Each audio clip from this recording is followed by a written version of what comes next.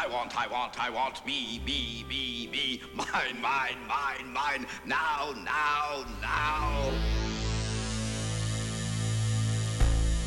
You know you're responsible for what you hear. You know you're responsible for what you hear.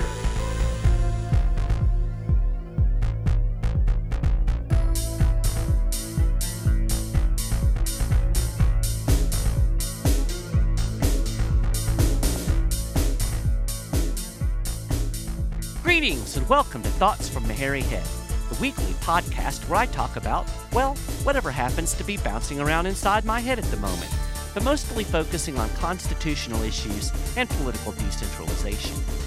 This is episode 40 of Thoughts from the Hairy Head, and I appreciate you tuning in. This week, I'm going to talk about the Liberty Enforcement Squad.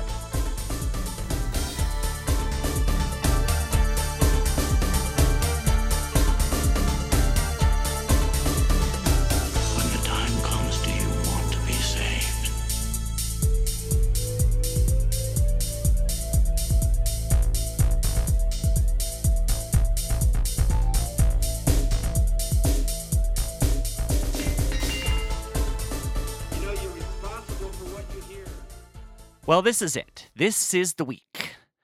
The week that I make a bunch of my listeners mad.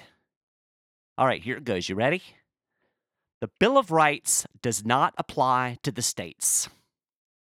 Okay, I'll give you a moment to yell at your podcast listening device or pound on the table or do whatever you do to express your rage.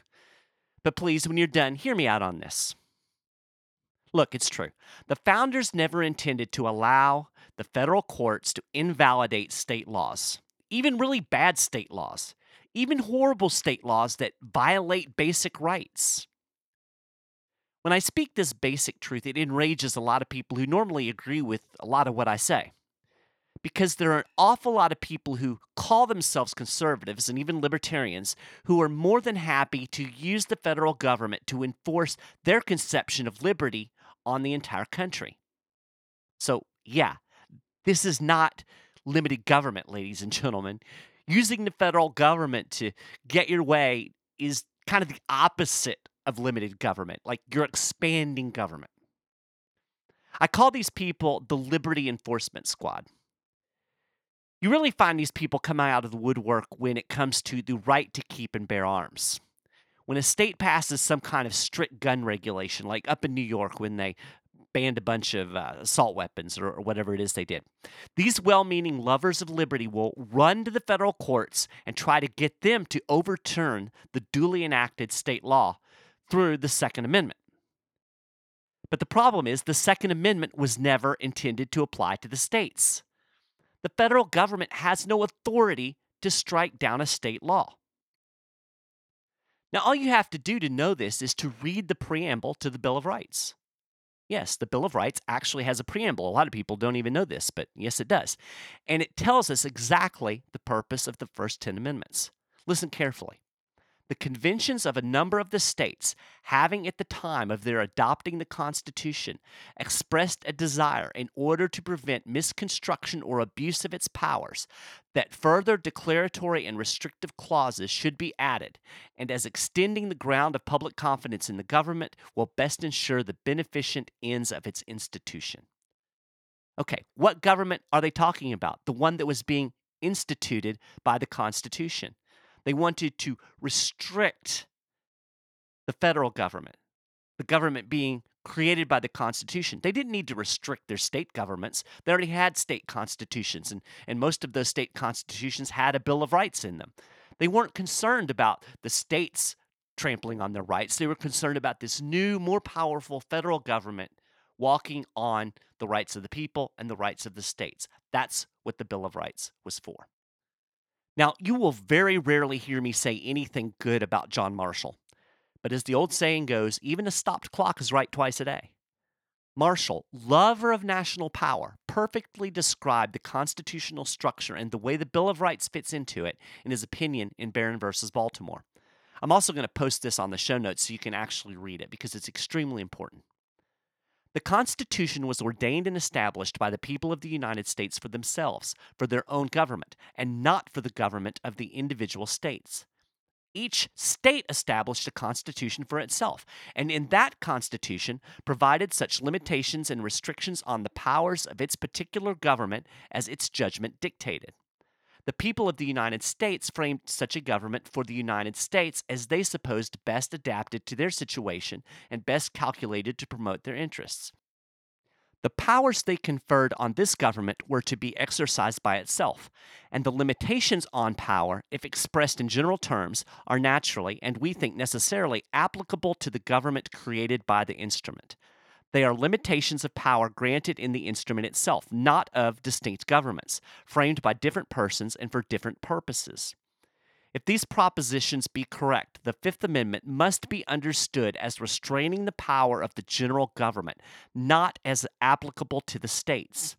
In their several constitutions, they have imposed such restrictions on their respective governments as their own wisdom suggested, such as they deemed most proper for themselves. It is a subject on which they judge exclusively, and with which others interfere no further than they are supposed to have a common interest. So, you see, the federal government was created by the Constitution, and the limits in the Constitution apply to the government that the Constitution created. They don't apply to other constitutions, other governments. The logic is actually pretty irrefutable when you really look at it. So there you have it. When there is an issue with a state law, it is supposed to be handled at the state level. The feds were never authorized to police the states. If a state passes a law that infringes on the right to keep and bear arms, it should be dealt with through state courts based on the state constitution. And if the state constitution sucks and doesn't provide adequate protections, the people of that state should work to get an amendment. You don't run to the federal government. The federal government was never intended to have that kind of power. Now, I know some of you have been screaming 14th Amendment at me for the last several minutes, and I promise next week I'm going to delve into exactly what the 14th Amendment was intended to do. But we have to start here with the basics. Now, the irony is some of the founders wanted the national government to have this kind of power, this veto power over state laws. In fact, during the Philadelphia Convention, James Madison proposed that the federal government should have veto power over state laws. This idea was soundly rejected multiple times. The people understood that whatever protection the federal government might offer was far outweighed by the danger of giving so much power to the federal government. As Gerald Ford said, a government big enough to give you everything you want is a government big enough to take away everything that you have. For our purposes, just think of it this way. If you are empowering the federal government to protect your rights, you are empowering the federal government to define your rights as well. Is that what you want? Do you want 5 politically connected lawyers in black dresses to have the sole authority to define your rights for you so they can enforce them? Yeah, me neither. And look, how in the world can you complain about the federal government unconstitutionally defining marriage in the states, or unconstitutionally forcing you to buy health insurance, or unconstitutionally authorizing surveillance on you, when you begged it to unconstitutionally invalidate a state law on guns that you didn't like? If you want to give the power to the federal government to do that one thing, then you're actually giving it the power to do all of those things.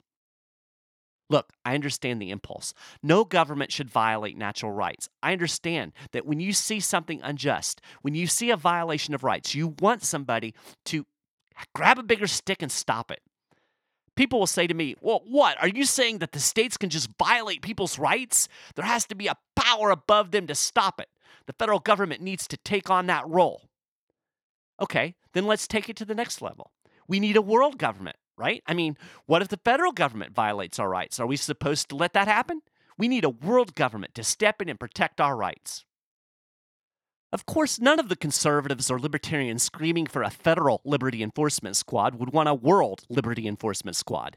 They'd say, well, when the federal government violates our rights, we need to vote out the bad apples in Congress or just get new justices or push for constitutional amendments. We don't want some world government trying to tell America what to do, by God.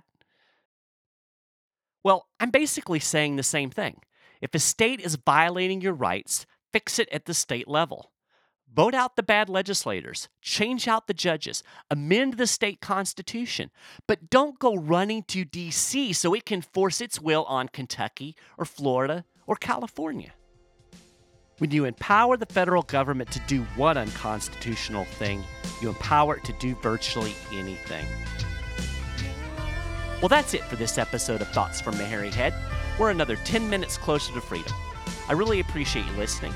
If you enjoyed the show, please do me a favor and spread the word. And you're welcome to send me thoughts or ideas or yell at me via email at michael.maharry@10thamendmentcenter.com. And don't forget to subscribe over at iTunes. Thanks, and I'll talk to you next time.